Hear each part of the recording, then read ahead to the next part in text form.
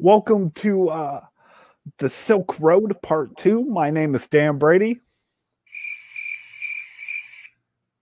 I'm Johnny Smith. I was like, man, you're going to do me dirty like that. That ain't fair. Oh, this is going to be an entertaining episode since you have that already pulled up. Yeah, I hope you guys enjoyed part one. It was a lot of fun for us. I learned a lot of shit, and it was very fascinating. Yeah, I mean, I learned a lot researching this, like just the movement of knowledge across, all these continents and countries and people. Just absolutely amazing. It was like if Johnny Appleseed was stopped planting fucking trees and just started giving books out everywhere he went. Oh, you did it for me. I'm on top of it, folks. I got it. I know. Oh, I'm used to that sound. No, you're fucking not. You're better than that. Don't sever. All right. I'm done. Don't self-deprecate. That's my job. Yeah, I'm not really much of a self-deprecating. I say that, and then I talk about how my teeth fucking suck and how my family's shitty and all that other good stuff that makes me endearing. But is having a shitty family really self-deprecating? Yeah, because I could have killed them years ago. It's my fault they're still around. I mean, you got your wife. Wow. Okay. I said I would retire the crickets. Oh, that's what you're getting from your wife. Oh God, I'm sorry. Oh wow. No. Oh wow. Here's my impression of my wife's current ASMR.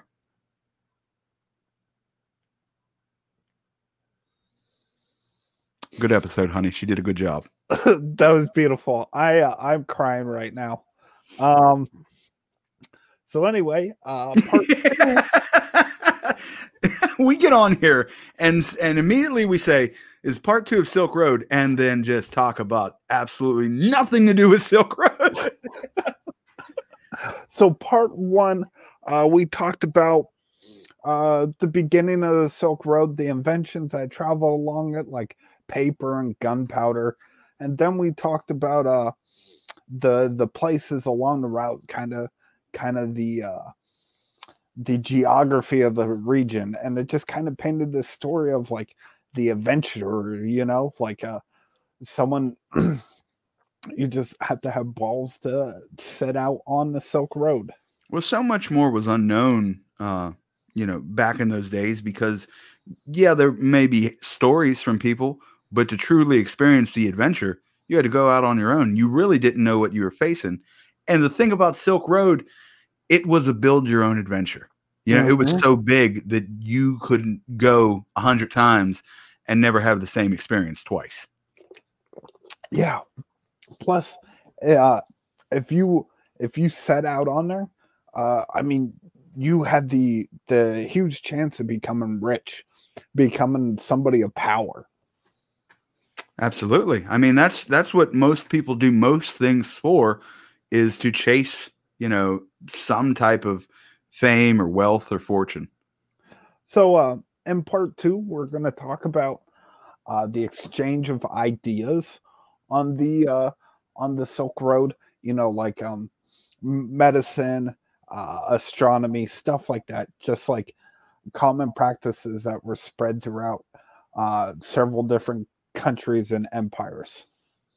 And you know what? Outside of the spices, because I'm sure it leads into this, I would be excited to go to Silk Road because I'm sure there were so many different exotic foods that not only you've never heard of, but you probably don't even have access to where you come from. You got to think of all the varying climates and animals offered there and so on and so forth. What's the craziest animal you've ever eaten? Muskrat. That was not an answer I was ever expecting, but it's on brand for you, Dan. Oh man, they're delicious. Is that like a rodent type thing? Yeah, they're like they're smaller than a beaver. They kind of look like big furry rats, and they have long skinny tails, and they live in ponds and swamps. My answer was going to be alligator. Huh. Yeah. I had an alligator steak. Alligator's really good.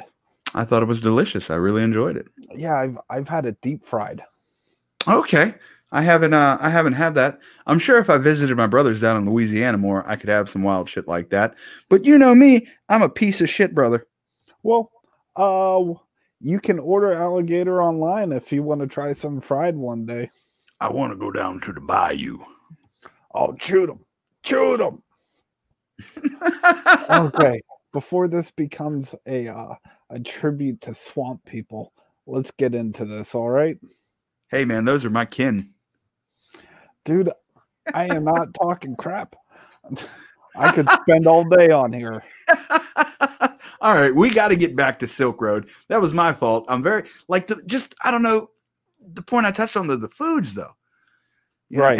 And I know me and you specifically were thinking about meat, but I'm sure different fruits and vegetables, different ways of making their bread, different cheeses. Like we have all that access in like fucking Giant Eagle right now. But to them, it could have been a once in a lifetime experience to eat, whatever type of Gouda they had or what have you. Oh yeah, man, I agree 100%.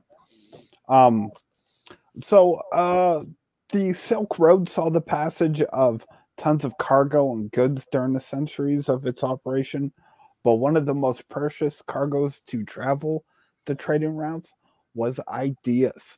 Throughout its history, the Silk Road was a conduit for new philosophies, discoveries, religions, and the exchange of language and music. Of all the ideas that traveled the Silk Road, religion was the most freely exchanged. The earliest days of many of the modern world religions coincided with the popularity of the overland trade routes. Buddhism, Islam, and Christianity were all discussed and philosophized along the road. The urban centers that dotted the trade route provided opportunities for formal worship, and the travel stops meant that people of all cultures and religions would spend the evenings talking and exchanging ideas. So they had accommodation for everyone to worship separately, like their own deity or whatever it was. And people were civil about this? Yes. Like we could take a page from their book and learn this because as a country, if you don't agree with someone at some points, they just start screaming. It's fucking ridiculous. I think we all need to be more open to other ideas. I agree 100%. And even if you don't agree with them, you don't have to cut their fucking head off. Right. No. You're speaking all truth. Dan, last episode, did I tell anyone to go fuck themselves? No. God damn, we got to find somebody here. You told me to go fuck myself, I think. Yeah, but that doesn't count. Oh, thank you. Early Christianity began in the lands near the Mediterranean and spread slowly to the west in the Roman Empire. Also began to seep to the north and east where the Orthodox Church was founded and is still the predominant religion of many Eastern European and Eurasian countries.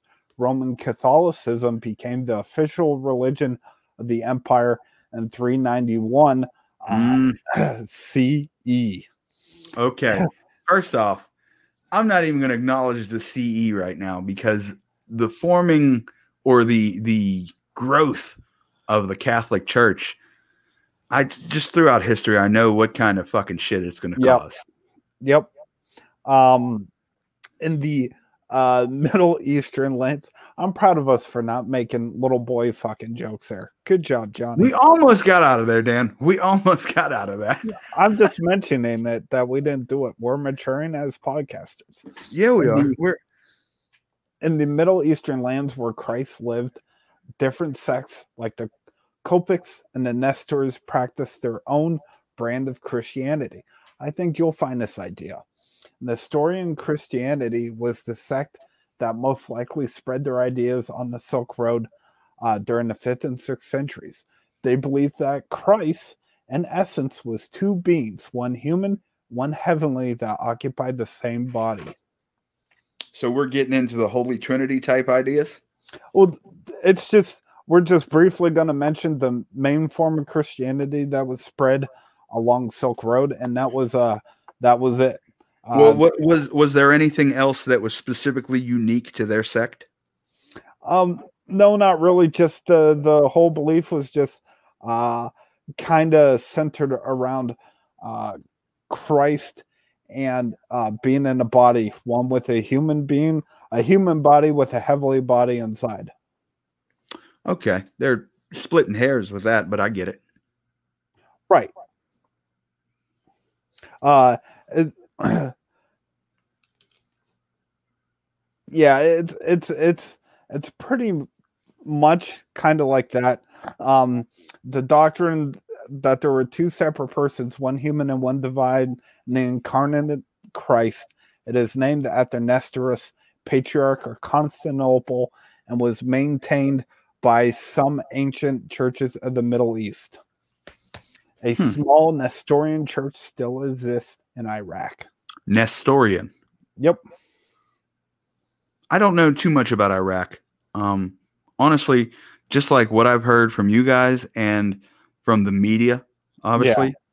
And I don't know, just from that knowledge, it's surprising that there's a Christian church there. Oh yeah. Um, Islam was founded in the 7th century. Sorry, Dan. Another interruption. Yep. You've been to Iraq, correct? Yes. Have you been to this church? No. Okay. Okay. I would have led with, hey, I've been here. Islam was founded in the 7th century, based in the 5 pillars taught by the Prophet Muhammad. It would come to replace most other religions across the Middle East. In northern and eastern parts of Africa and the Eastern Europe, Zoroastrianism and other mystic religions were pushed out of the way during the Islamification of the region. Although pockets of these ancient religions remain today, many teachings of the mystic religions are still a part of the fairy tales and lore of the Middle East. Yeah, with the genie and the jinn and all that. Yes. Now, do we have a time frame on when, like, Islamification was happening and when they were pushing these smaller? Islam was founded in the 7th century. I knew that. So, are we talking like? Are they doing this 8th, 9th century? Yes, I believe so. Okay. And that academics of these religions traveled extensively on the Silk Road. Well, the Silk Road helped expand throughout the Middle Eastern and the Africa part of the Silk Road. More than 1.6 billion people in the modern world consider themselves as practicing Muslims today. How many? Say that number again. 1.6 billion. Do we have the comparison numbers to the other two big Abrahamic religions? We can right now. Yeah, what is the population or general population of Christianity? Because I look at Christianity as like, I don't know, like a fly-by-night scapegoat that people are like, yeah, I'm Christian, but then don't do anything to actually practice. 2.16 billion. That's Christianity? Yep. What about Judaism? I mean, those are the big three, right? I'd put Buddhism in there as well. Oh, yeah. You think Buddhism, is that 1 billion, though? I don't know. For folks listening, this is the quiet sound of us doing research. There's only 535 million Buddhists right now. Huh. And those are divided into different sects of Buddhism. Practicing Jewish people in the world is 14 million. 14, Dan, I'm not buying. Practicing Jewish people? Yes. Number of Jewish people.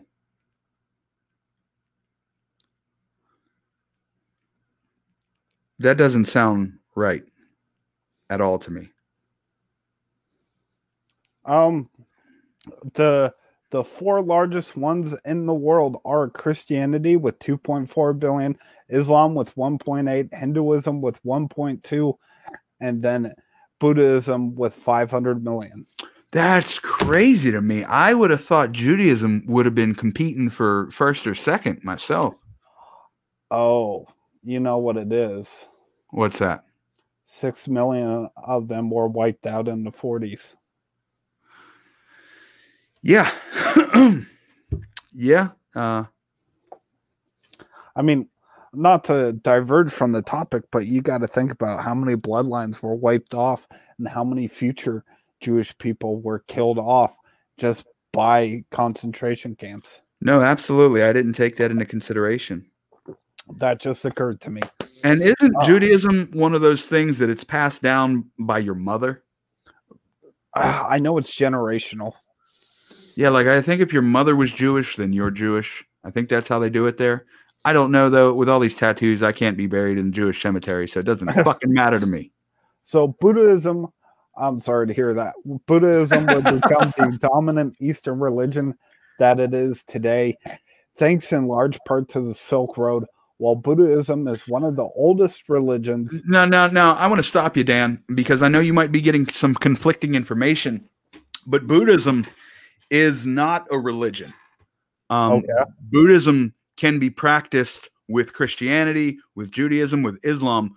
Buddhism, I'm looking for the right word here, but it's yes, it's spiritual, but it's not a religion. It's almost like a set of principles, like a way of life. Then why the fuck am I talking about it here? Hey, man. Hey, see, that's what I bring to the table. I have obscure knowledge, too. You know, I just realized before you cut me off, I said religious philosophies. All right. Yeah. I'll see myself out. It began to flourish in the Silk Road route in the second. You know what? Don't be hating on me because I can flex knowledge without a computer in front of me to do research, son. Well, maybe you should be paying attention to your partner, huh? That's always been my problem. I never pay attention to my partner's needs. It began to flourish and along the Silk Road in the 2nd and 3rd centuries CE, mainly to its practice by the Kushan Empire that ruled much of the land straddling the Hindu Kush at the north of the Indian subcontinent. You're going to wait. Go ahead. From there, monks and holy men would fan out along the Silk Road in both directions, spreading their teachings towards China and Africa.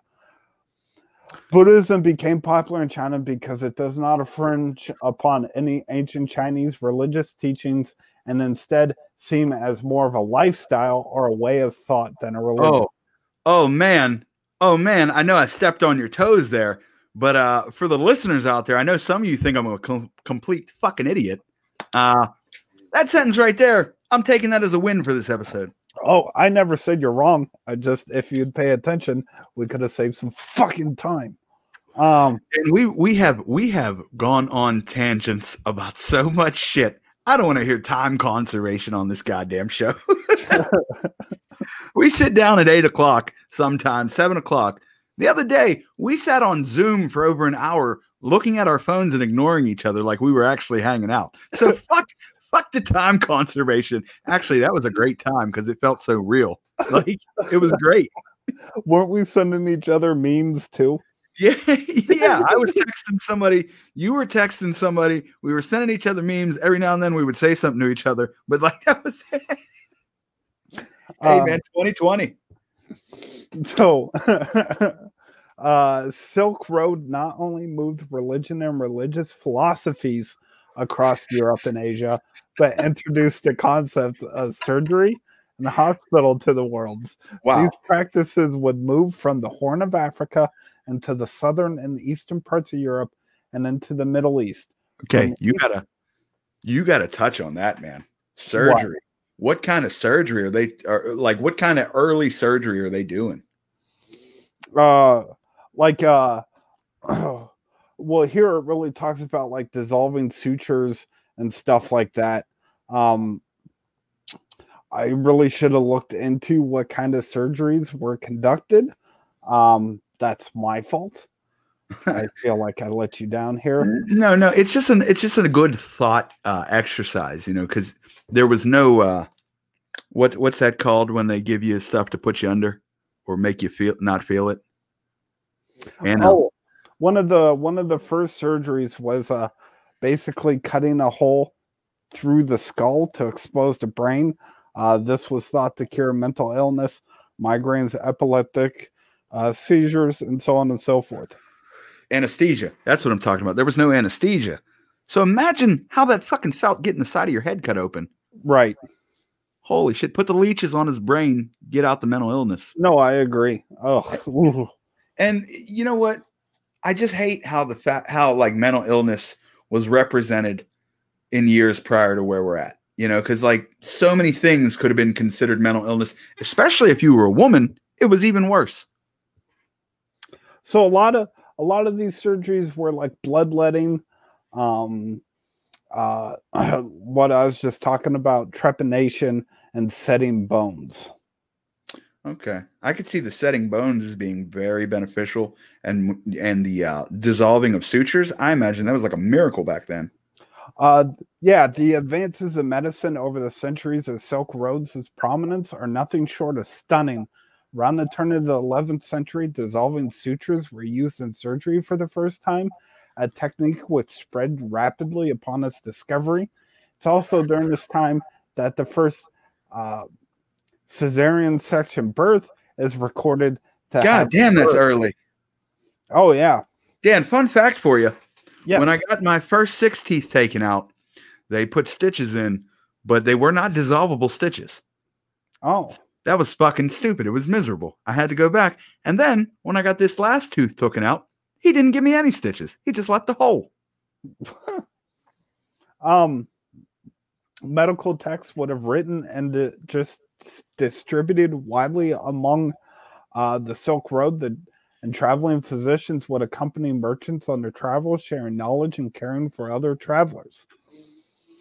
Chinese medicine, which Dan, before you go into this, it seems like the world was a better place back then. Like, I know we talk about history and there's a lot of destruction, but in this specific incident, it seems like it was a much better world because people were open and sharing and actually seemed compassionate and kind. Right. No, I agree. And that was, if that was anything, that was capitalism at its height. Especially think about the difference of cultures. Like, we're going to read about how Genghis Khan, the Mongolians were kind on the road. That's crazy. Like, we get culture shock now when we meet someone from a different country with an accent. Could you imagine being like Marco Polo and meeting the Khans for the first time? What stifles me is like the language barrier is difficult now, but there's ways around it. How the fuck do you start communicating with someone? Not only you don't know what they're speaking, you've never even knew they were a people. We're going to touch on that a little bit. Okay. You redeemed yourself for the lacking surgery information then. Yeah, whatever. Chinese medicine, which relies heavily on herbal remedies. No. You constantly torture me. You try to push me off my mark. And then you ask me questions like the one time that I don't do extra research for you. All right, guys, listen to the past 5 episodes. I'm a good question man, and there is a stumping question in each of these episodes. Yes. You have definitely stepped your game up. So again, herbal Chinese remedies. The Chinese were able to incorporate their newfound knowledge to improve the treatments of many ailments. Sharing these remedies and their skills with acupuncture with the outside world led to the rapid expansion of early pharmaceuticals and holistic health practices. Okay, don't get mad at me. Don't get mad at me, Dan. But you're giving me a lot of information, which is good because I'm taking it all. But like, it's leading me down paths of thought.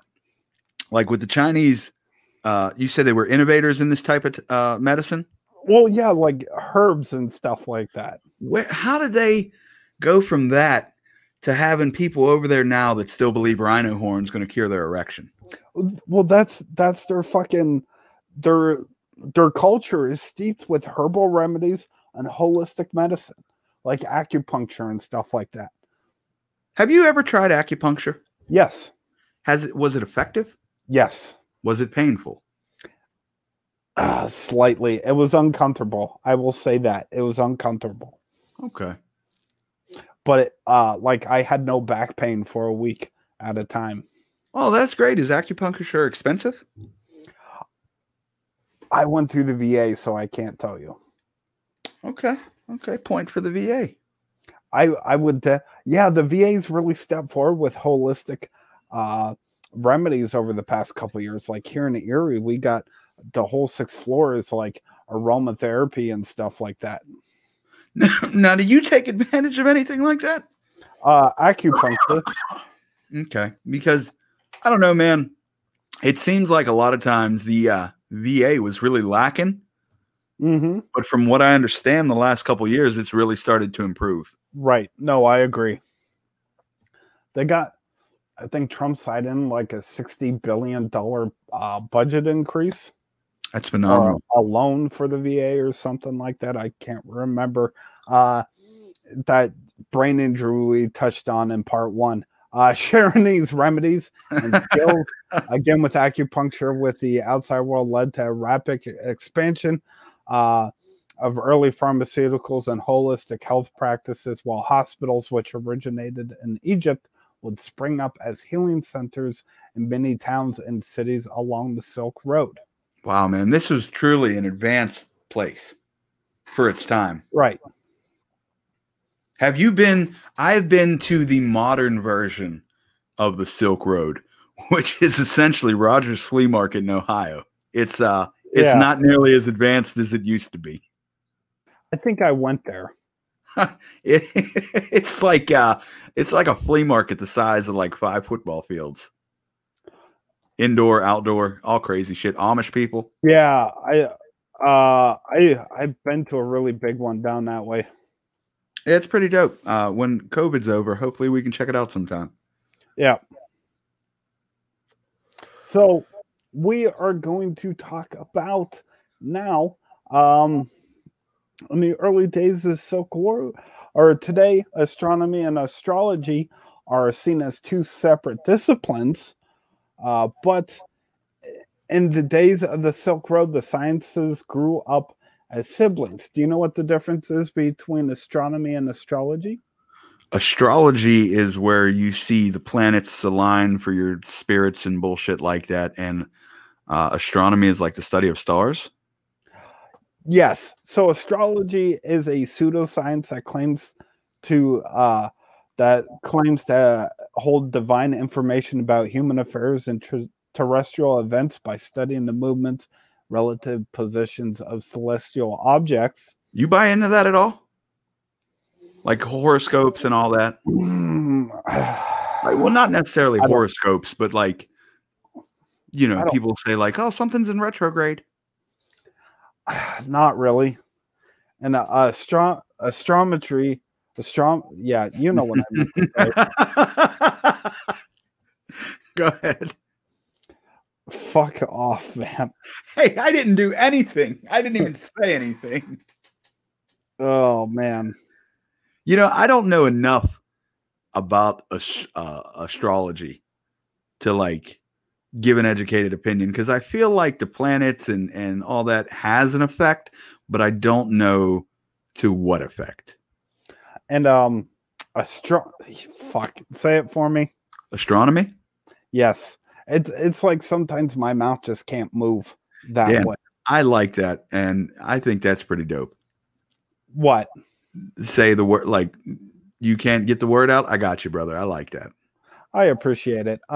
So it's a natural science that studies celestial objects and phenomena. Sorry, wow. I just caught that. It uses mathematics, physics, and chemistries in order to explain our origin and evolution. This guy's throwing the fuck up. What's the moon doing? So the study of stars and other heavenly bodies, how they interact and how they can affect the lives of humans, were of great interest to many early societies. The Mm-hmm. wealth of astronom- astronomical observations and astrological philosophies along the trading route can not be undermined. Acting separately, early astronomers in China, India, and Babylon would all begin to develop star charts, tracking, and recording movement. That to me blows my mind. Hmm. Like, because I don't think I could track or create a star chart with today. You know what I mean? So for someone to be able to do that back then, first off, Well, you dude, guys are fucking dedicated. they're all coming from different backgrounds in different countries too, different cultures. Looking up though, and this might make me sound like a jackass. It looks the same, like, you know what I mean? It's just like the moon and a bunch of stars. I don't see anything like, oh, look at this star. Right. No, I agree. And and not to get on one more soapbox, but I think the constellations are fucking stupid. Like, because nothing looks like what the fuck it is. Just Like tell them to go fuck themselves. the Big Dipper, the Little Dipper, or the Big Bear, the Little Bear. Like, it's fucking stupid. The big dick, the little dick. Hey, don't describe us. Piece of shit. It's up to you, the viewers, to figure out which one's which. The viewers know I make up with personality. Oh man, that's why I'm bland and boring, huh? You got the secret here, folks. So these scholars would meet and exchange ideas, and this led to more detailed charts, making their way to European astronomers, who would further these ideas and shape the science into its modern form. Astrology was developed alongside astronomy. I just can't do it. As patterns began to emerge about tides, planting of crops, and human behavior. In this way, this discipline evolved into the study of divination based on the movement of heavenly bodies. Okay, couple questions. The first one, from what you described, was that like an early version of the Farmer's Almanac? No, they're just They're yeah, just guessing. kind of, yeah. Okay. Just based on like, oh, the stars this year were here, but the crops died, blah blah blah. Okay, and I might be jumping ahead if I am, but you mentioned the star maps. They were like trading with each other and showing. Did they also do this with other maps? Oh like, yeah, like of the world. Oh, 100%, man.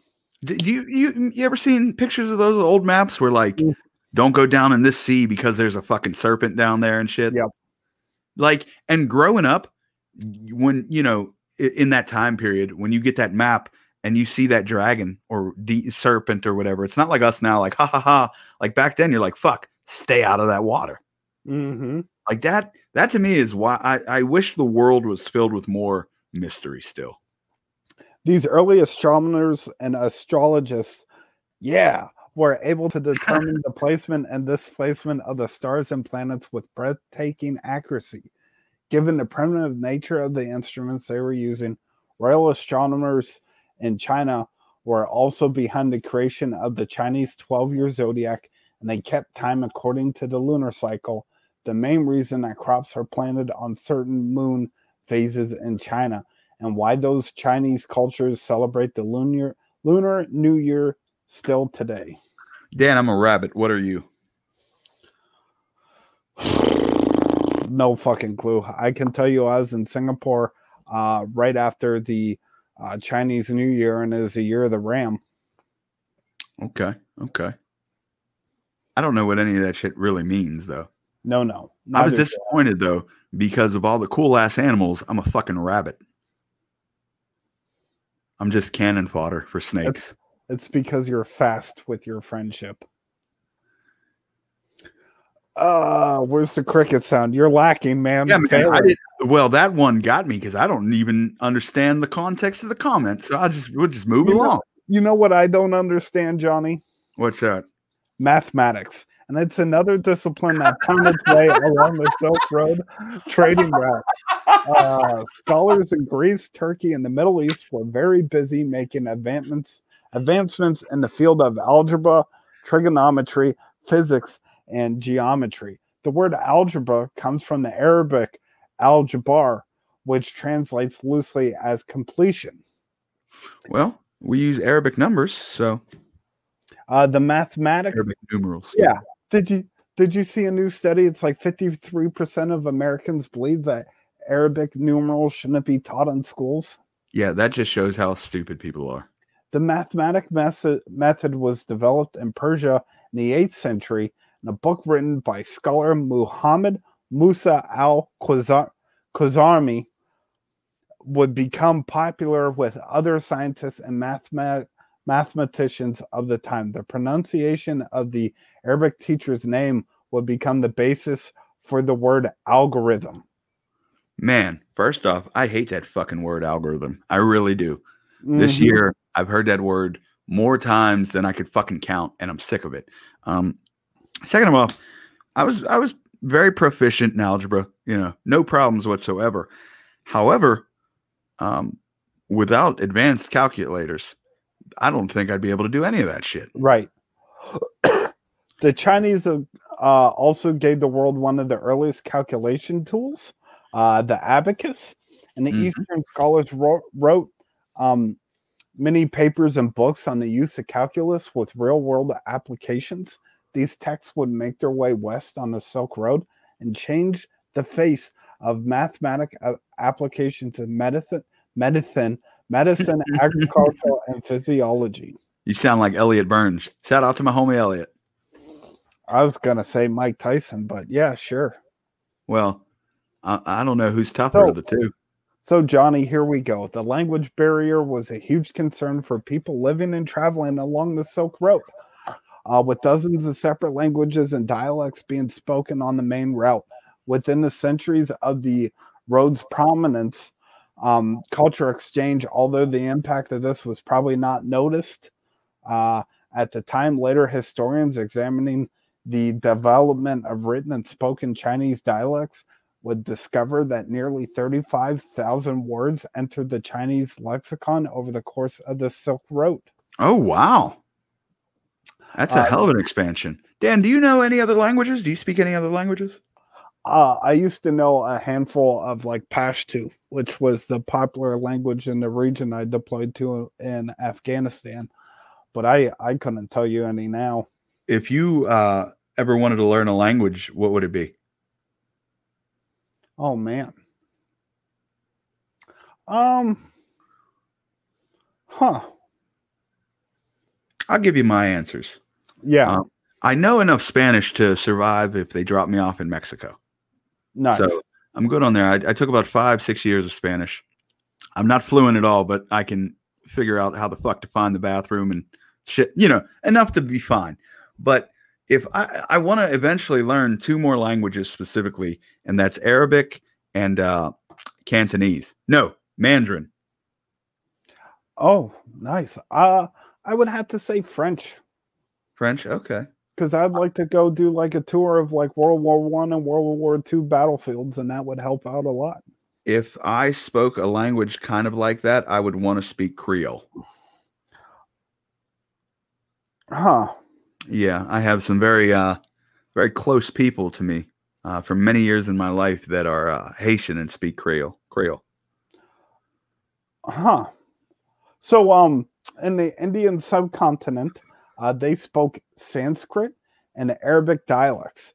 And this would take over the linguistic culture of the Middle East and also had a lasting effect on the languages of Asia, Eurasia, and Europe. There are words still used today in every language that originated on the Silk Road. If you even washed your hair, you used a word with the Sanskrit root, shampoo. Sanskrit also gives us the word man, thug, and pundit. All 3 can describe the same person sometimes. Yep. Huh. Well, that's interesting that they have a name. I can understand them having a name for man and getting a name for thug, because robbery and what have you. But for pundit, There had to be a specific situation that happened. And yeah, Because that's not a word that just rolls and off the tongue. along the Silk Road, words like ketchup and gung ho were derived from Mandarin Chinese. Ketchup. Yes. I wonder, huh?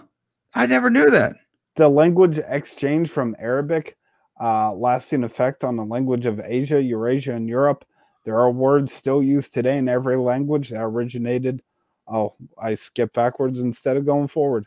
Hey, man, growing pains. We get there. Uh, so It's the language. it's one of these situations where, like, I'll fuck with you all day, but yeah, people don't try and fuck with Dan just because I do it. Thank you.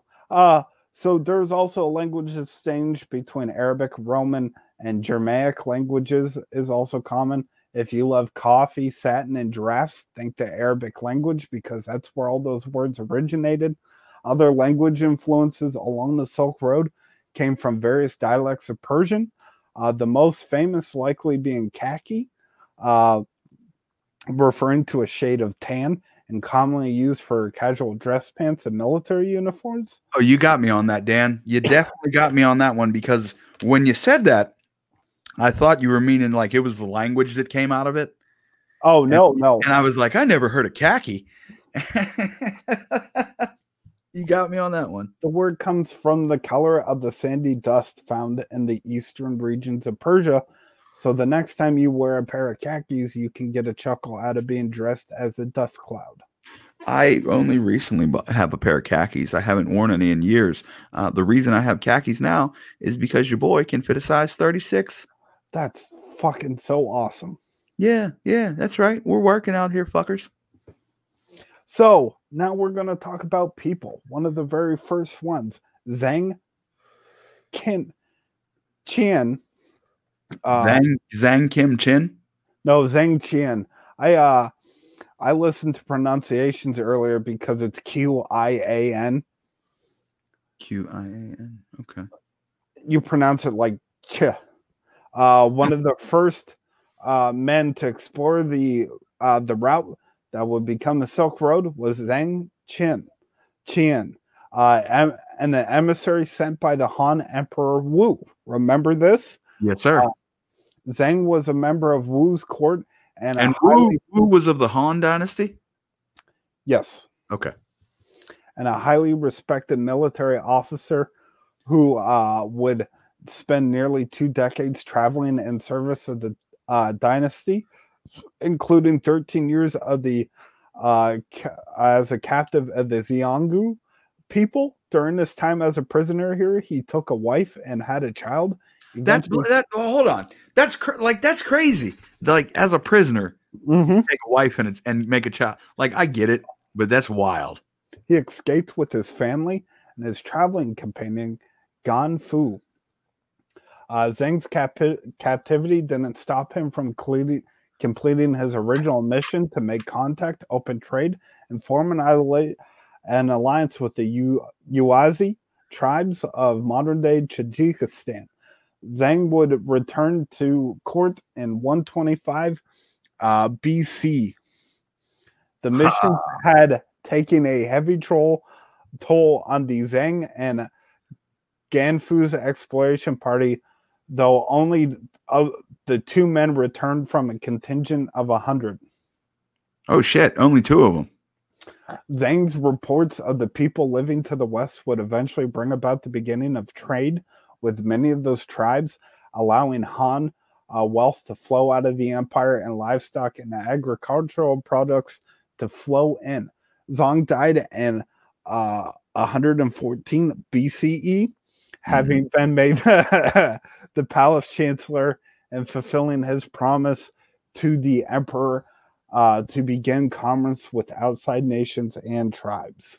I will just say the first one, you guys already know the title of the first one, and this second one isn't going to be named that, but I'm dedicating it to Jesus. Although you dedicated the first one too. Although, hey man, I dedicate my whole life to Jesus. Although right. Although trade along the Silk Road was often handled No. Fuck this trade. He had me on with someone else earlier, and they started talking about sex and trying their best to make me uncomfortable. So, hey, motherfucker, Jesus is the reason for the season, God damn it. The irony of that sentence. Okay, so a long trade along the Silk Road was often handled by relay or middlemen. The Sogdian people of Central Asia, um, an area which now covers parts of Uzbekistan, Tajikistan, Kazakhstan, and Kyrgyzstan. I can pronounce those, but I can't pronounce astronomy. Yeah, hey, there you go. Yeah, hey, I did it. Next time we do an episode with like cultures like this, I got to get my globe out. Yeah, man. It's also on me. I could have sent you maps and shit. Well, no. I mean, I know, like, it's one of them things. Like, I know the general vicinity. Yeah. But like in my, I could point it out on a map, but in my head, I just can't perfectly place it. You know what I mean? So, yeah, I get exactly what you're saying. So this tribe was renowned for covering part of the route, which stretched for nearly 1,500 miles. The Sogdians were first contacted by Zhang Qian on his epic journey into the west in the 130s, and the tribes would continue to trade along the Silk Route until the demise of their autonomy around 1000 CE. What does that mean, their anonymity? They no longer controlled themselves. Okay. I'm not being a dick here. No, I know. But you mean autonomy? Yes. Okay. AUTNONOME. Yeah.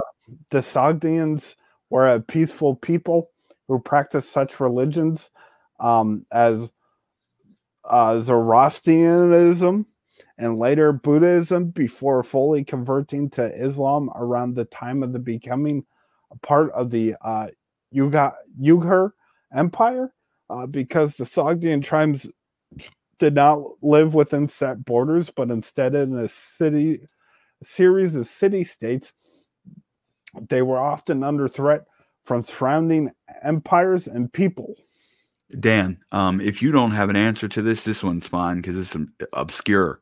But do you know anything about that religion you mentioned? Can you mention it again? Say it again. Here, you want me to spell it for you? No, just say it. Zoroastrianism. It's Zoroastrianism. Just curious. I never heard of that one. Yeah.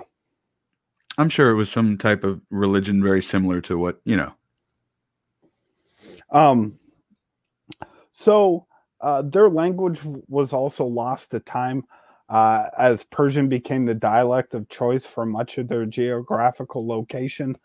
They were able to trade equally with Eastern Europe to the west, and China and India to the east made the Sogdians a wealthy people. Hey, Dan. Yes. Another question, off topic, surprise. The Persians seem like they've been very important throughout history. With a lot of our topics, Persians have come up. What happened to them to make them modern day Iran? Just Iraq, Iran, that area. Basically, just time. Eventually, the Persians were conquered, and then those who conquered them were, burnt out, and so on and so forth. Their empires just gave away at a time. It's so wild, and I know it's part of, the natural progression of things, but there's these great fucking kingdoms and lands throughout history that if they kept going at the trajectory they were at, were going to be phenomenal, and they were ahead of their times, and they would just fall out. Right. Egypt, Babylon, like so many places. So these guys were also, yeah, man, I agree. Just standing the test of time, I guess. I wonder in 1,000 or 500 years what will become of the USA. I think we'll become a worldwide federation at some point. I could see that, man. I could also see at some point the U.S. like crumbling. Yeah. Unfortunately, I don't want that to happen, but So, much like the U.S., the Sogdians were also skilled farmers and craftsmen, growing crops to feed their livestock and producing leather goods and stone carvings. Man, I'm getting good at that. Silk, yeah, silk, that was a good one. and precious stones made their way west from China through Sogdian lands and were later passed on to the Byzantine, Roman empires, and other points in the U.S. In exchange for agricultural products like alfalfa, grapes, and wool, along with coral and other Mediterranean products, made their way back to China. Unfortunately, we talked about this earlier. Unfortunately, some of their trade also consisted of the sale of slaves, often young women. Okay. So let me ask. I know women had roles as slaves, as sometimes they were essentially house moms or caretakers for other children, shit like that, cooks. Was it pretty much included that they were like sex slaves as well? Yeah. That's rough. So Alexander the Great was also known to be enamored with the Sogdian culture, taking a wife named Roxana, who bore him a half Sogdian son. Sogdian, for just to make it easy to understand, that's just like a half Middle Eastern child, like him. Yeah. Okay.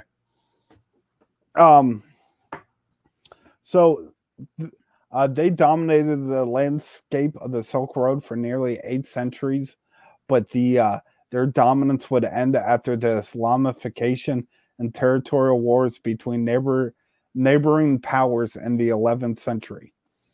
It's funny because I know a bunch of other people that also blame Islam for a bunch of shit. Johnny. So here we are. I think here's a part that you are going to rather enjoy. You know what, fucker? I have been thoroughly enjoying this whole goddamn episode. Well, you know what you're going to enjoy even more? A cool What in the History shirt from our Teespring store. Check it out, guys. The Mongols, under their fierce leader Genghis Khan, played a large role in the latter days of the Silk Road. I just want people to know that Muggsy Bogues was taller than Genghis Khan. That Spud Webb towered Johnny, over you Genghis are Khan. dating yourself, man. Yeah, Earl Boykins was significantly taller than Spud A lot Webb. of people just watch Space Jam nowadays and go, "Who's the short one?" Yeah, you guys don't know he was one of the best ball handlers around until, and this is his words, not mine, till Michael Jordan called him a midget, and his career was literally never the same after that. Oh, damn! So that's the truth. Genghis Khan played a large role in uniting much of Eastern and Central Asia. In the 13th century, Genghis Khan was not only a feared warlord whose horsemen today still symbolize the best of ancient cavalry training, but he was a forward-thinking leader who sought to have the best technology and goods at his people's disposal. Because, go ahead. It's weird to see someone painted in a light like that, because Genghis Khan was such a conqueror, and like the rape and pillage of lands was so destructive that in my head, I always see him as like, not necessarily foaming at the mouth, but just like out there nuts. And to hear all that, it's fascinating in a different light. Right. So, he would bring Middle Eastern sciences to China, including astronomy, mathematics, and cartography. And return the use of Chinese pyrotechnics and gunpowder became more widespread throughout the whole of Europe. And Chinese paper and printing technologies were also dispersed to the west. The Mongolian Empire's horsemen would also serve as a courier service along the trade route, passing communications from way station to way station, including news, letters, and military orders. The couriers would protect unarmed travelers, such as Buddhist monks, and cut off any hostile parties with swift military maneuvers. Even off After the death of Genghis Khan, the Mongols continued to influence the movement of people, goods, and services along the Silk Road until after the passing of Genghis's grandson, Kublai Khan. Johnny Smith here with questions that are off topic. When Genghis Khan died, did his son take over for him? Yes. And his son after him? Yep. Okay. So his son after him was Kublai Khan. I like the name Khan. I always have. It's crazy that his influence back then still stands today. Right. Like people don't realize how you can affect stuff in the future. So as Christianity and Islam began to develop simultaneously in Europe and Asia, the two religions became embroiled in holy wars that lasted nearly 2 centuries. Oh, I don't think they added up all the totals. In 1095 CE and ending in 1271 CE, each crusade would see an army of Christian warriors marching to try to seize the Middle East, considering to be the birthplace of Christ, and therefore a holy land that they believe belonged to them and not to the early Muslims. First off, they're still going through that bullshit. Were they still talking about what I guess modern day Jerusalem? Yeah. Okay, so it was all that, the Mecca and all that. Mm-hmm. See, that's been going on for thousands of years, man. And people say, "Oh, can't they just have peace?" No, they can't. And I guess, when it's been going on for thousands of years like that, that's how you're raised and it's ingrained in you. Mm-hmm. Can't just wake up one morning and be like, "Oh, I love these people," when they're still trying to kill you too, I guess. Right, man. There'll never be peace amongst religions. That's a shame too, because most religions preach peace. But it's not real peace. It's peace if you agree with me. Boy, we've gotten awful preachy this episode. I mean, it's just like, you know my stance, Dan. As much as we talk shit, I want everybody to love each other. I try and love everybody. And like, even the people I don't like, I don't go out of my way to harass them. Like, chill the fuck out. Mm. And it's like all you hear about over there in like Israel and the Gaza Strip and all that area is them fighting for land, and they've been fighting for that land for thousands of fucking years. It's ridiculous. Right. So the Silk Road provided a route directly to the heart of Islamic territories. Many crusaders traveled along the road to wage their wars, but because the road was also such a major trade corridor, the Christian armies also inadvertently became some of the best paying customers for traders dealing in armor. Now, when you are calling these guys Christians, are they Christians or are they Catholic? Knights Templar, I believe. Okay. And I know somebody's going to get mad at me for splitting hairs, but I was asking like if the Inquisition had anything to do with this. No. The Inquisition was after. Okay. We'll talk about this more in March. Okay.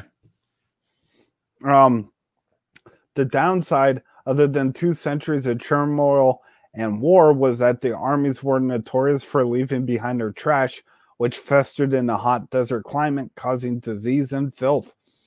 When the Crusades came to a close near the end of the 13th century, the men returning to Europe would carry with them Arabic technologies and newfound knowledge of meteorology, astronomy, and math. See, I can say it now. You just beasted through that too. The groups like the Knights Templar would find a new call protecting wealthy travelers along the Silk Road. It's also believed that the Crusades and the sciences the Crusaders brought home with them would directly lead to the beginning of the Renaissance, taking medieval Europe out of the Dark Ages. Now, when that was brought over, I'm surprised they didn't act like it was heresy or the devil or, you know what I mean? That type of shit. Yeah. I'm surprised they actually embraced it. So, Johnny, who is the most famous person to travel the Silk Road? I would say, just from what hearing this, Genghis Khan. Marco Polo. Okay. Marco Polo was born in Venice in 1254 CE, the son of a merchant named Niccolo, who was away with his brother Maffeo on a trading mission when young Marco was born. The two elder Polos visited China on that trip and returned to Venice in 1269. So, well over 10 years later. Okay. So they were just gone for a decade. Yeah, well, he was born in 1254 and his dad wasn't there, and his dad came back in 1269. Oh, so he essentially grew up without a father. Yep. Oh, His I connect mother with him so much more now. had passed away, and he was reaching an age in which relatives no longer felt obligated to take care of him. Marco then embarked with his father and uncle back to the east, reaching China in 1275 CE. So it took 6 years of travel or so. They carried with them letters from the Pope to Kublai Khan and were accompanied by Roman Catholic priests to add to the gravity of the Pope's missives. Upon reaching the court of the Great Khan, the Polos would become valued members of the Khan's diplomatic team. Now, I didn't ask this because I don't want to step on something you're already going to mention, but I didn't hear it yet. What the hell did the Pope have to say to Khan? I'm not sure. Probably just like, hey, don't kill us. That's a fair enough message. So the three Polos were in the court of Kublai Khan for 17 years, acting as emissaries within the empire, as well as modern-day India, Burma, and Vietnam. So impressed with their diplomatic and merchant skills that he refused their various requests to leave China to return to their native Venice. Khan finally agreed to let the Polos leave his service in 1291. Now, was there any agreement that they would come back? Because I just can't see him letting them leave. No, this was the agreement, was that they had to deliver the Mongol princess Kokochin to her betrothed husband in Persia. So they had to go all the way to Persia. After safely accompanying the princess to her new life, the three Venetians returned home to find their city-state in conflict with neighboring Genoa. That had to be the worst part of being a world traveler back then. Like, it took forever, which it is what it is, but you could be gone for years. You come back after 10 years excited, I'm sure, get home, see your family, and then you're at fucking war. So even returning with her eastern riches, it couldn't protect them from being caught up in the war. And in 1296, Marco Polo was taken prisoners by the Genoans. It was during his captivity that he described his adventures in China to his cellmate, who began to chronicle the tales in written form. Polo this is a good segue, because when we first started talking about Silk Road, the only Silk Road I knew about was the dark website, where you could buy whatever. And I mentioned that because you mentioned his cellmate. I learned about it from a cellmate I had that was buying Molly off the dark web. Oh, what a coinky dink. Yeah, he got a federal case. Huh. Nice. So you know what? Also, to integrate, he was getting it from China. Huh. Yeah. So once he was released, he rejoined his family merchant business. While the Polos would never return to the east, they grew even more wealthy from the facilitation of trade along the Silk Road and their good relationship with the empires and tribes of Central and the Eastern Asia. Khan seems like he was a reasonable Khan. So the stories that Polo, well, they even Genghis understood the importance of the Silk Road, as a trade route. He could have destroyed everything, but he didn't. So the stories that Polo relayed to his cellmate will be printed and distributed in a variety of languages. Although there is no known master copy to exist today, the same author would also take Polo's experiences and write a handbook of sorts for foreign merchants, a primer on weights, measures, and monetary conversions. What system of weights and measures did they use back then? Do you know? I don't know. Like I know, we have what is it, the English system we use, and everyone else is metric essentially. We have the system that got us to the moon, and everybody else has metric. Oh, look at listen to that. I know in what is it, over in like England or the UK, they still use like the measurements of stone and shit sometimes. So that's weird. The travels and adventures of the Polo family stand as a tribute to the efficiency of their trading and diplomatic skills. And their 2.5 decades of accomplishments on the Silk Road are a testament to those skills and their endurance as travelers. It's estimated the Polo family trekked 15,000 miles in their time in Asia. Wow, that's quite a bit. And if people were wondering, I'm 18.5 stone. Oh, that's nice. Yeah, I believe a stone is 14 pounds. If I'm correct.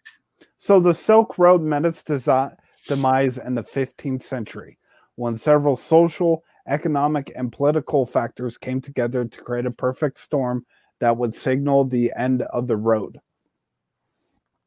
Huh. That's Guess who we're about to talk about? God damn, there's so many people. I have no idea. That one empire that always keeps brought up with you. I don't know. This is my chance to shine, I feel like, and I'm sitting here like a fucking dud. So one of the elements that led to the downfall of the Silk Road was the rise of the Ottoman Empire and along the Mediterranean, occupying much of the modern Turkey and the surrounding lands. Huh. Okay. When the Ottomans took over the capital at Constantinople. Yes, in 1453, they immediately blocked all trade with the West and began to place high tariffs on any goods traveling through the regions. Oh, that was so stupid. They hindered so much shit. Historians seem to agree that the Turks were acting upon the difference of religion of their Muslim empire, the Christianity of the majority of Europe, furthering the tensions that had been caused by the Crusades earlier. I hate to be that guy, but like, what the fuck, people? With the land routes through Turkey all but inaccessible, traders begin to have to rethink their business plans. Traders coming from China and India soon got news that the Ottomans were pricing people out of their territory and began to find alternate ways to move their goods into Europe. The Ottomans had achieved their goal of deterring the majority of outside trade and made good money off the traders who were wealthy enough to pay their outrageous tariffs. This is like I don't know, man. Like they get just for the accumulation of money. They seem like they gave up so much. Yeah, and we talk about perfect storms in history. This is another one because along with this, by the 7th century, ships were regularly making stops at ports in India and China. By the time the Ottomans blocked trade in 1453, the world was ripe for the beginning of the age of exploration. Now, Marco Polo, he went on to explore the Americas? No. Where did he explore? Just Silk Road? Yeah, basically. So, okay. Where the fuck does that game come from then? I know this is a stupid question, but how the fuck is that relevant to him? I have no idea, dude. Okay, I'll accept that. Merchants began to see the ocean as their new ticket to wealth and collaborated with governments, private shipbuilders, and other traders to get the fastest, most seaworthy trips and the best cargo. Soon, tea, spices, porcelain, and textiles from the east were flown steadily into the ports across Europe. creating new markets and furthering the cultural exchange that had begun on the overland routes. Shipping allowed merchants to move larger quantities of goods, and though it had its own dangers, rapidly became a reliable source of transport throughout the expanding world culture. Well, And also a combination of, improved cartography and compasses, thanks to Silk Road, led to more accurate naval navigation. it had to be a hell of a thing to draw a map, though, back then. Like, Oh yeah. especially with the land masses. Uh, Sea travel would also prove to be a cultural downfall for some regions, though. Opening their ports to an increasing number of foreigners eventually led to mass colonization of places like India, Southeast Asia, and Africa. Yeah, it definitely did. Traders, um, another one that another like perfect storm that kind of shut down the road was the Black Plague.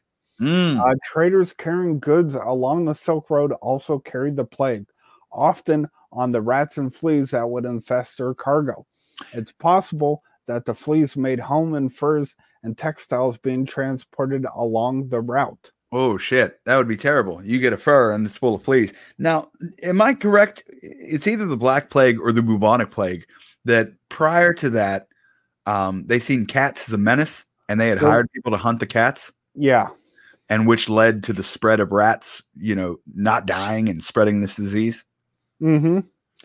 In the years 1338 and 1339, large numbers of deaths were reported from a plague-like illness in Central Asia, which then spread west and east along the Silk Road. Historians say that this is likely the origin of the Black Death because the bacteria which caused the illness thrived in warm, dry climates like the interior plains of Asia. The Black Death might not have been nearly as devastating if they would just wore their fucking masks. Shut the fuck up.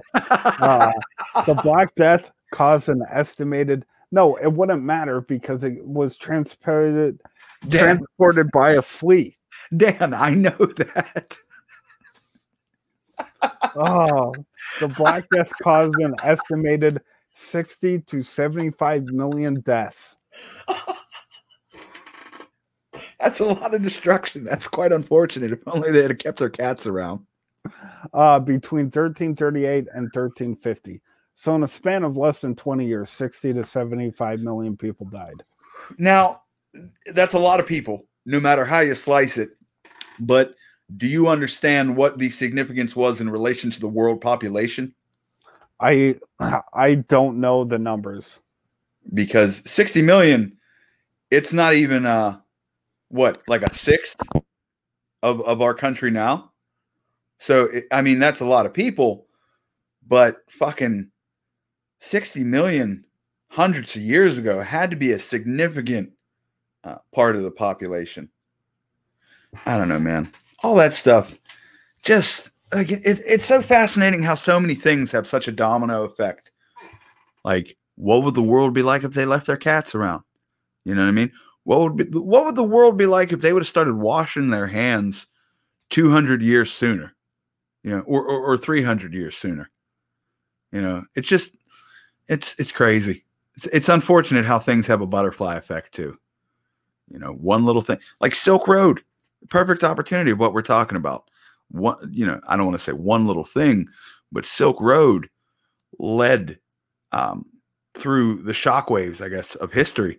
So many things that we deal with today. We talked about in episode 1, Fine China, that started in Silk Road.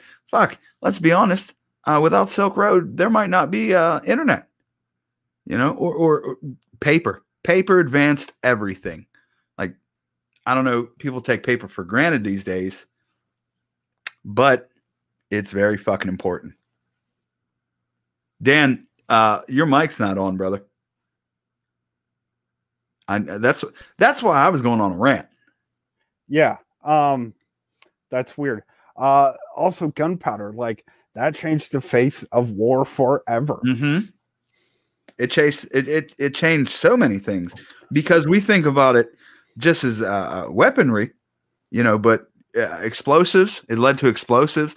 That led to colonization is not the right word, but like being able to move structures and use the land. Like there's a mountain here, or get it out of the fucking way. Explode shit. One of the main reasons it was so easy for the plague to travel the Silk Road was the animal companions. Large caravans of horses, camels, and donkeys would produce excrement, which attracted rats, and those rats would be carrying the plague-ridden fleas. Dan, I was up in New York this year. I forgot where it was, but I was walking through a park. It wasn't Central Park, and I just happened to sit down on a bench, and I kept hearing this rustling behind me, and I didn't pay it too much mind. And then every now and then I'd see like a rat run across the walkway, and I turn around behind me. Dan, there were thousands of fucking rats behind me. Oh yeah, man. Walk through the monuments around the Lincoln Monument at night in DC. You'll see them. They're huge. Yeah, it's ridiculous, man. So once a human received a bite from an infected flea, they would become contagious to other humans around them. Now, I imagine, too, the itching from a flea bite only spread it because I'm sure you scratch yourself raw. While sailing instead of trekking came with its own set of dangers, many began to prefer their rest on ships rather than by land, feeling that scurvy was likely better than leprosy. And I wish they would have known scurvy had a fairly easy solution, too. Mm-hmm. Like, just eat some goddamn oranges. Right. No, I agree. So another factor that led to the demise of the Silk Road was under the Mongols was that silk wasn't just that precious anymore. Having exported the secret to making silk, other Chinese commodities became more in demand. Things like herbal medicine, porcelains, other textiles, jade, arts, trinkets, and furniture. It simply became a matter of economic. Shipping by sea rather than overland was a more efficient method of moving goods and people and reaching a larger market. Now, I know they had, for the time, more advanced technology and mapping and compasses and all that. But the ocean is fucking huge, man. And there had to be a lot of people lost at sea, especially during those early times. Oh, for sure. 100%. We'll probably talk about some of these explorers in the future. And Europe's shifting power also meant a shift to shipping rather than moving goods over land. Mediterranean merchants and governments in Rome and Athens, as well in the north of Africa, realized that the tariffs imposed by the Ottomans were too steep to be worth it and took their chances on the ocean and the men brave enough to sail them. The advent of the age of exploration meant that other European powers were getting in on the global import-export business. The British famously still drank vast quantities of tea, which of course they received from China and India, notwithstanding the fact that they found tea and spices so valuable that they felt the need to colonize and subjugate India for 300 years. China? India. No, China subjugated them? England did. Oh, okay, over the tea. By the 14th century, the Islamization of the region was complete, but the so-called Golden Age of Islam ended in the 13th century with the Siege of Baghdad and the attempted conquest of the Mongols. Dan, that's so crazy to me. That imagine drinking a Mountain Dew for the first time and it being so good that you decide you got to take over the country. Like, what the fuck? This tea is so good. These motherfuckers are about to be slaves. It was during the Golden Age that vast scientific, philosophic, and mathematical advances were made, as chronicled in earlier. Starbucks would have brought about genocide. Yes. But the combination of the Christian Crusades, the Mongol invasion, and the infestation of disease began to make the Middle Eastern cultures wary of outsiders. Slowly, the caravanserais and trading posts began to disappear from the Middle Eastern landscape. Oh, man. With the loss of trade from the East and the West, the people of Central Asia turned their attention back to other pursuits, chiefly agriculture and craftsmanship. but also civil and political unrest. Many power plays were made across the steppes of Asia in the centuries between the closure of the Silk Road and the borders we see on a map today. That's another thing too that I always wondered about. Like, I know borders are set as they are now, but how do they determine these borders? You know what I mean? Because none of them are like real linear. Like, it's always like blah, blah, blah, Yeah. blah, over this crate. Like, how did you guys determine? Okay, we're gonna keep this set of mountains, this set of lakes. We're keeping this desert. Oh yeah, I don't know, man. So a lot of old parts of the Silk Road has been designated a UNESCO World Heritage Site, and preservation is underway in several countries. Now, you had mentioned UNESCO. Yeah, You had mentioned UNESCO in episode 1. Do you want to tell just a little bit briefly what that is? So it is the United Nations Educational, Scientific, and Cultural Organization. It's a specialized agency of the UN aimed at promoting world peace and security through international cooperation in education, sciences, and culture. You control the poppy seeds. You control the world peace. Right. It was founded in November 16th, 1945. Okay. Its headquarters is in Paris, France. And it's just, their mission is to spread a heritage of culture and stuff like that. So there's a lot of these old bazaars and travel plazas that are not maintained and manned, but just left as monuments and stuff like that, preserved through time. That's good, man, because I know there was a lot of monuments or significant pieces of architecture in the Middle East specifically that were destroyed just because of warfare. So the significance of the trading route on the course of globalization is without measure, and the cities, travelers, and goods that dotted the Silk Road should not be forgotten. Yeah, no, it impacted everything. The Silk Road was either the direct cause of the invention of or the spread of so many innovative tools and schools of thought. The Middle East may not be made up of Islamic nations, nor the great portion of Eastern Asia be practicing Buddhist without the Silk Road. From the forward-thinking Han Dynasty leaders who created the need for the road to the Ottoman Turks who saw more value in closing the route than maintaining it, world leaders were focused for centuries on the importance of the Silk Road. Yeah, I wonder when he started that, was it because it was either because he heard or he had just guessed, like trading with people, there was other stuff. It was this out of this need to explore kind of, but he also wanted to, they knew there was other empires and stuff, but it just came out of this this kind of need to explore what's around them. Okay. I feel like we all have that inside of us a little bit. Right. But let me ask you a question, Johnny. Okay. So this is a very important knowledge to know. Yes. The effects of the Silk Road spread so deep on our culture. Why do you think you never learned about it in school? Dan, you told me you were going to ask me this question. I've been racking my brain all episode thinking about this. And I really don't have a solid answer for you. Neither do I. And that's the part that baffles me. We should know about this. I was taught about Hinduism, Buddhism, and all these cultures of the world, but how come nobody ever said, here's the Silk Road, it went from here to here. We got compasses, gunpowder, porcelain, spice trade, even religious ideas were spread into the ether, so to speak. And, it was around for over 1,000 years, and it's still the importance is still felt today. And it's why did it come down to two large men on a podcast talking about this? I feel like if they would have included this in the curriculum, they would have had less time to talk about the Anglo-Saxons. That's fair.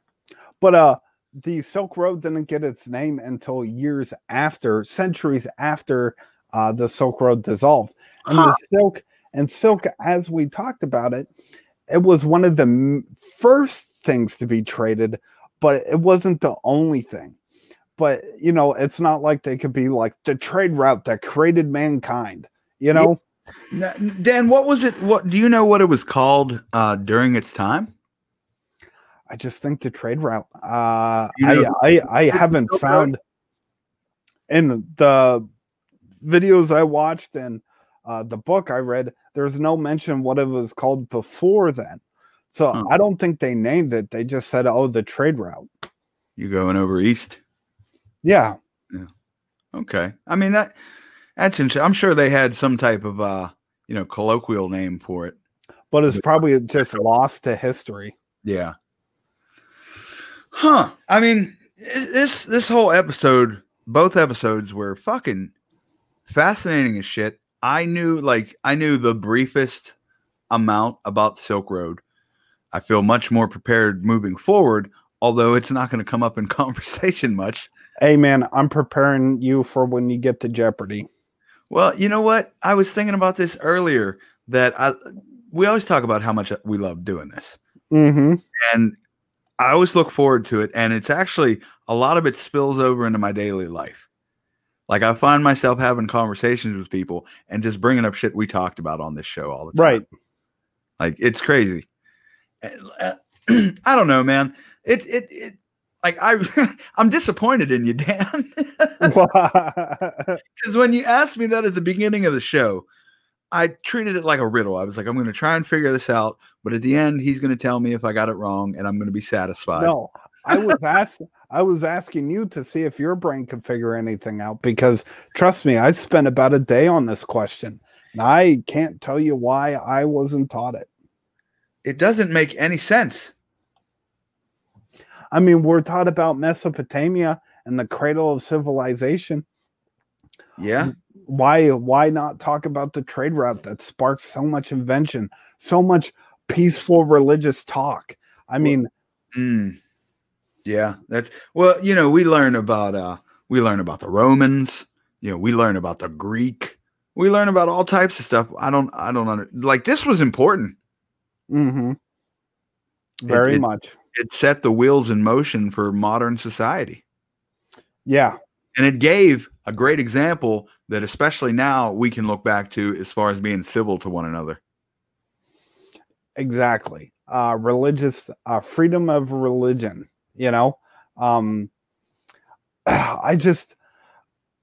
like, when religion was first created or like these bigger religions like Islam, Christianity, I just think like people were just so open to discuss it because people are still learning about it.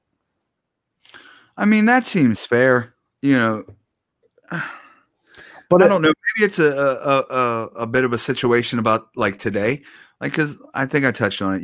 People be like, "Oh, I'm Christian," but don't do anything, as far as like worship or putting the effort in. Maybe there was a lot more people that were like, "Yeah, I'm Muslim because my country's Muslim, so I'm Muslim," but like we can bullshit and blah blah blah. I just think because the freedom of moving borders, just the idea of talking to somebody from another culture and learning from them, because a lot of these guys were scholars that stopped and talked, and I just think kind of like we talked about last week in Operation Paperclip, the urge for knowledge and the urge for advancing your work ascended everything, even morality. Okay. Yeah. I mean, that makes sense. I guess there's a lot in history, though, that we don't learn about technically. Right. And that's what we're here for, Johnny. Yeah. Yeah, that's true. I always had a bit of an itch in history class, about this and that.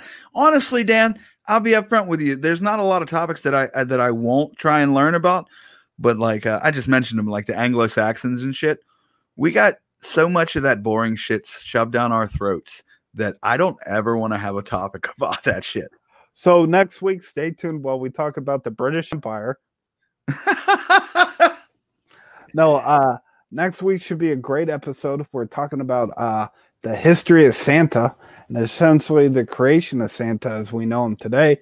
And we are going to be talking a little bit about Krampus.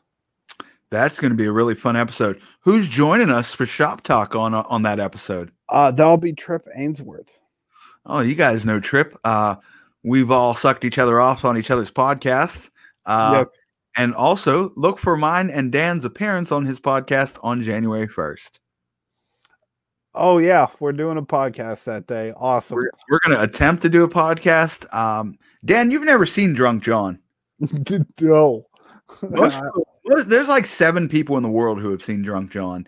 And we're gonna live stream it that night. Awesome. But this week, who's joining us on Shop Talk for this episode? Did you confirm with him already? I didn't shoot out to him. I was kind of figuring you were going to, since you know him better. Okay, well let's keep that to ourselves right now, because I had another guy in mind as well. Okay, well, man, I'm learning new things too. Yeah, no. Either way, the guest we have for Shop Talk is going to be a very fun and entertaining episode. Well, folks, please again follow our Facebook page. Like, share, subscribe wherever you can. Leave reviews on our Facebook page, please. At What in the History Pod. Thank you for taking this dive with us. I hope you enjoyed this topic as much as I did learning about it. Johnny, I hope you did the same. Dan, as usual, I am always impressed with your research. Phenomenal job, dude. Thank you. You want to give out the socials? Yeah, man. No, I don't. Fuck them. Find me. Search. Yeah. Fuck it. You know where to find me too. I'm sure if they're still listening to this point, they know where we're at. This isn't the first episode you're listening to. Thank you guys for tagging along. Thank you for joining. Really hope you enjoyed this episode. The knowledge that we dropped. Thank you for taking this dive. Look forward to being the voice in your headphones next week when we talk about Santa Claus. Hey, peace and love, everybody. By the way, Zimbabwe, we still want to talk to you. England, we want to talk to you too. It was a moonless night, I was 18 years old. My life was going nowhere. It was midnight at the railroad tracks, miles away from anywhere. I said my dark prayer.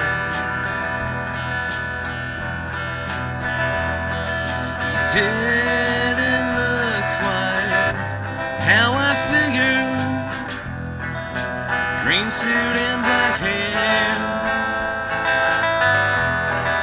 smile on his face, ribbons on his chest. He seemed to walk on air. He promised to get me out of this town.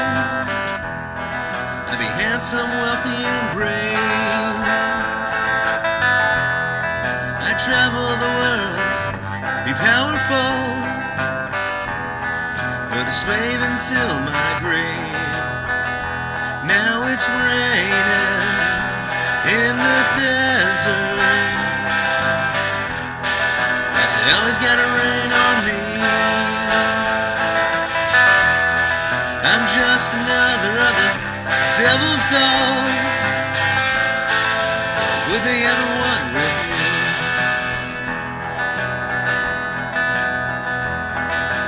He grinned, I signed my name, diabolical back seal.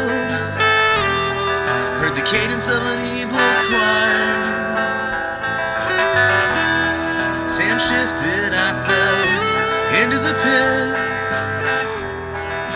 March with the other damned until I was one of them. But for every deal with Satan, we all face judgment day. I was sentenced to a floating prison.